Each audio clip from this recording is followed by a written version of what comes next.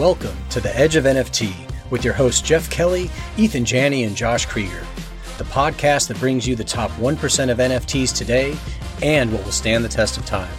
We explore the nuts and bolts and the business side, and also the human element of how NFTs are changing the way we interact with the things we love. This podcast is for the dreamers, disruptors, and doers who are pumped about this ecosystem and driving where it goes next. What's up, everyone? This is Josh Krieger, co-host of Edge NFT, here with CryptoStashe live in Los Angeles at the Blockchain Summit 2023. How's it going, man? A little rainy here today, which is a little unusual for LA, but having a good time so far. So this is one of the events that have been around LA for quite some time, man. Yeah, so it's evolved a lot. It's a staple. We've got some Bored Apes over here, and definitely the conversation has sort of evolved what types of companies are here and what the conversation's gone way beyond just the institutional side into the trenches of Web3, I think.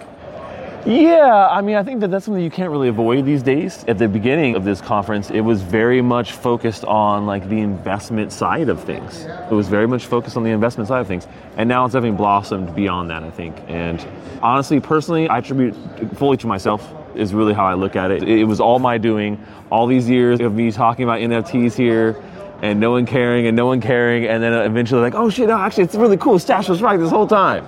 Credit where credit's due, guys. Come on. Hey, man. When we were planning NFT LA, which I think was one of the last times we saw each other, like everyone was like, "You can't do NFT LA without Stash." He's just been on that, the NFT sandbox for a really long time, and of course, we heeded the wisdom of the elders around us and brought you into the mix, and it's great to have you. But we're sort of trying to figure out what type of cycle are we in? Where in that cycle are we? You ask 10 people, you get 10 different opinions. Man. Oh, yeah. What do you see happening here? And how does that relate to your specific focus primarily, which is gaming? Yeah. So macro picture, I think that like what I was saying earlier, people are still kind of trying to decide whether we're nearing the end of the bear market cycle we've seen, or we still have quite a bit of room to go. It's kind of like the groundhog syndrome. Like, is he going to see a shadow? Is he not? Like, I don't know, guys. We're kind of like not sure.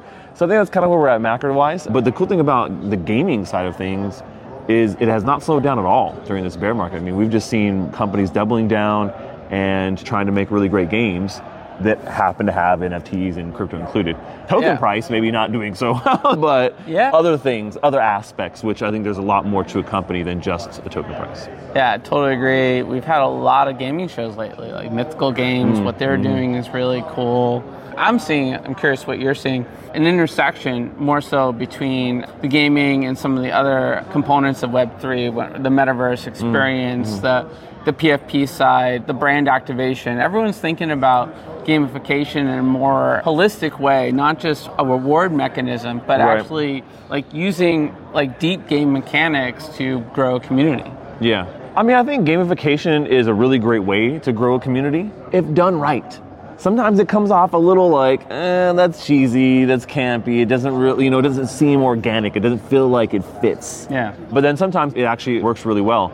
One of the ones, actually, the latest examples that I've given when people ask me this is Candy Digital did a really good job with Stranger Things when they did a whole activation using NFTs for this latest season here.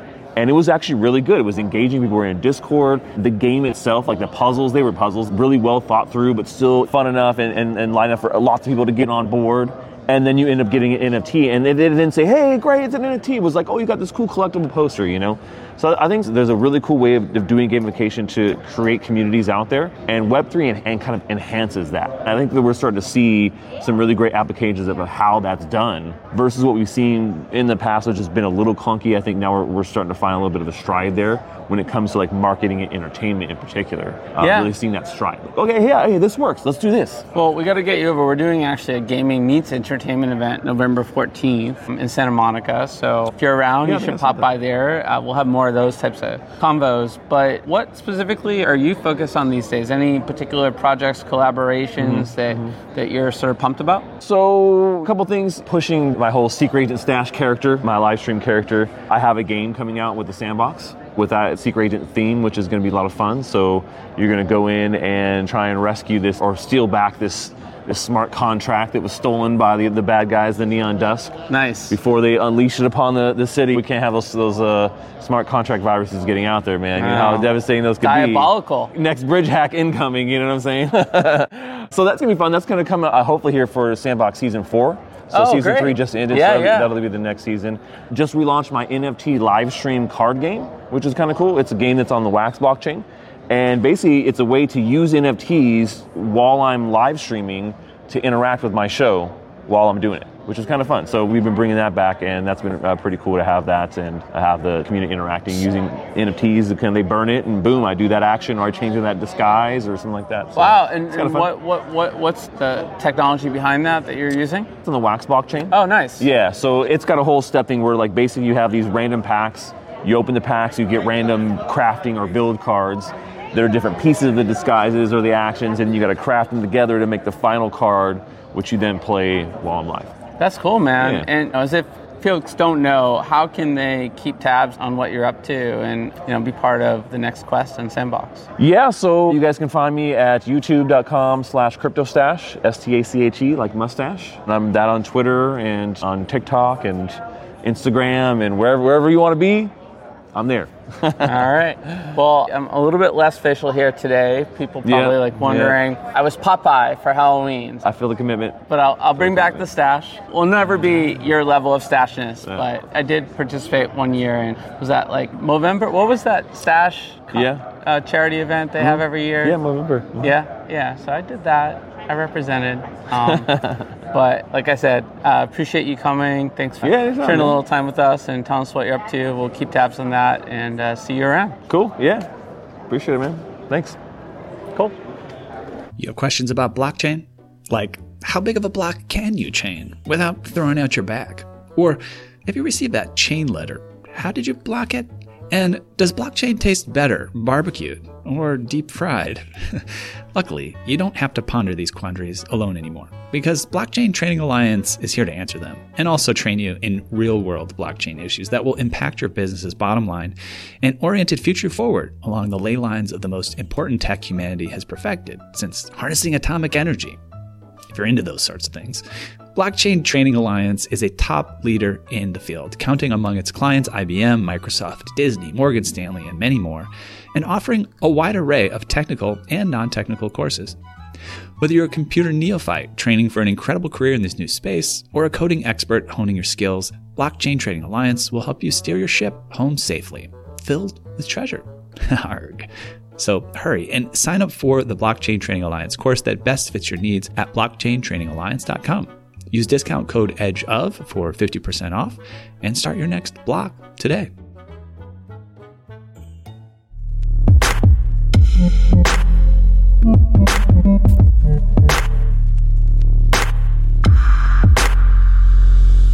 What's up, everyone? This is Josh Krieger, co-host of Edge of NFT, here live at LA Blockchain Summit with another Los Angelino, Scott. How you doing, man? Good to see you. Great to be here. So we were just reflecting on your journey the last year and a half. I know it's been really busy. We're in the same city.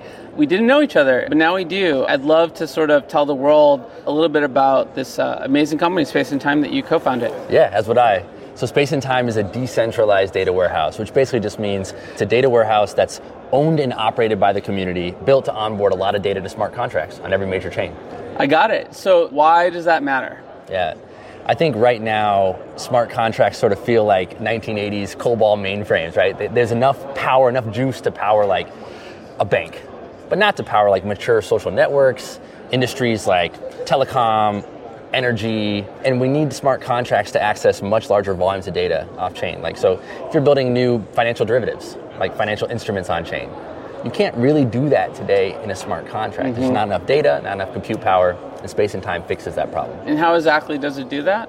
Yeah, so a decentralized data warehouse that can store petabytes of data, not gigs, not terabytes, petabytes of data. How much data is that? I'm trying to get the visual. Like your laptop is like a terabyte, right? Okay. So 1,000 laptops. Okay. 1,000 laptops. Got it. 1,000 new MacBooks. Yeah, 1,000 new MacBooks. So imagine all that data, and then prepping it and getting it ready to actually be connected to smart contracts. So your smart contract for your NFT project can ask the question, show me all users who've purchased 2 of our NFTs, and we'll give them an additional reward on chain.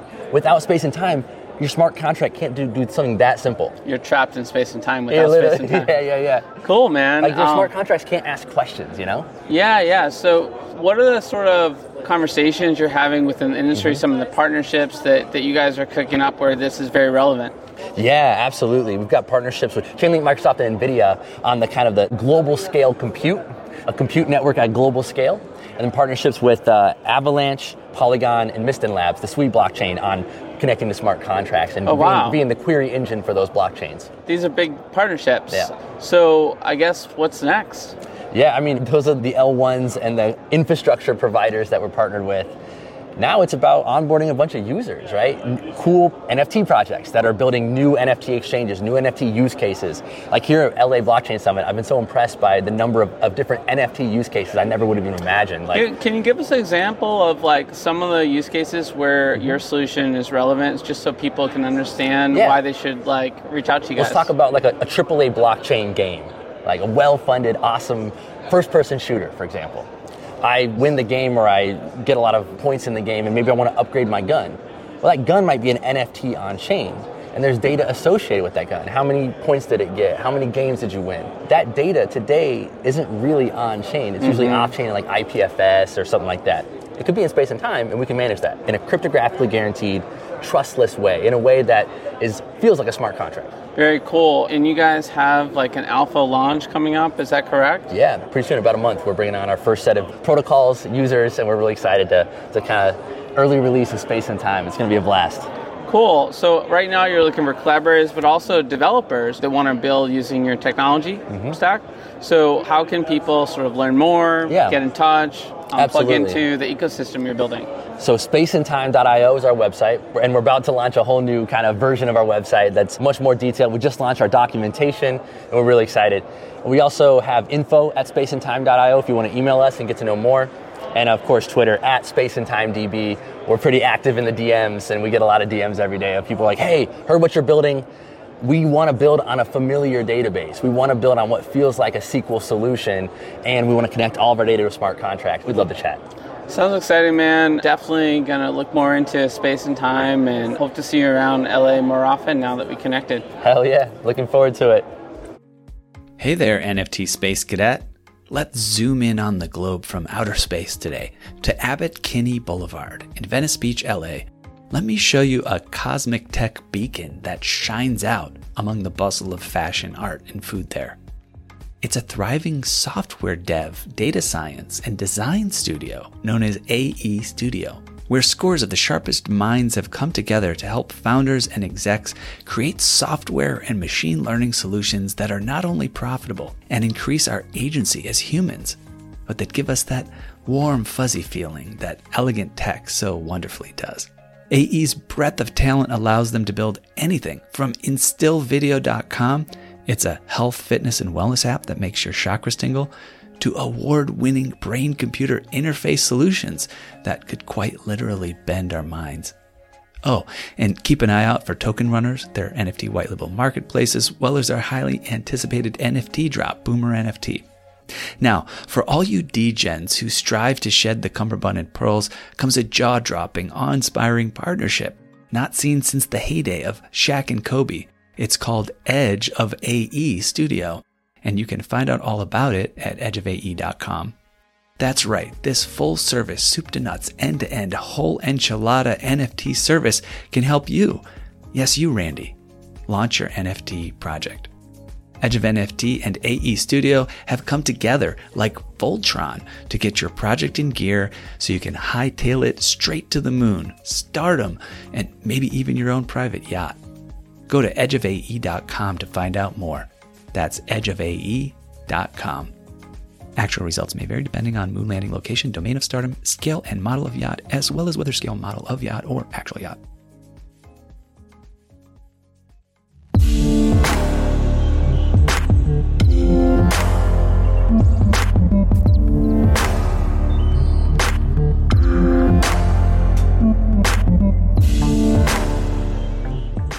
Hi everyone, this is Josh Krieger, one of the co-hosts of Edge of NFT, live in LA at the Blockchain Summit. Excited to be here with Amyli McDaniel, all the way from close to my alma mater in Virginia. Great to see you, great to meet you. Thank you, and thanks for having me. Yeah. So we were talking a little bit, and I'm excited about what you're doing to sort of add some sophistication to the space. Why don't you tell everyone a little bit about your background and what MINTangible is all about? Sure. Well, so my background, I'm an IP and corporate lawyer who spent the history of my career in early stage startups really innovating when it comes to digital licensing and monetization. So I was involved in ebooks and open source. And when I saw NFTs, I saw this tremendous opportunity for new intellectual property monetization opportunities. So I founded a company called MINTangible. I knew NFTs really needed infrastructure to be transformed from mere tokens into actual assets that could hold value.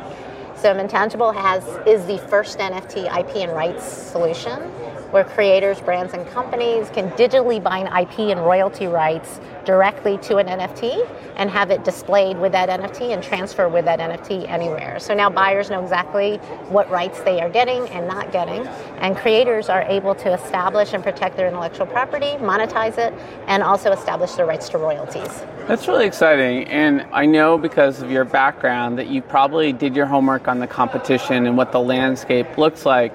We definitely have talked about this topic of IP rights before. In fact, we had the chairman of Filecoin, Martha, on the show, and she's like an IP rights expert. You should totally check out the show. For sure. But what's been out? What are other people tried to do, and why is that inadequate? Yeah.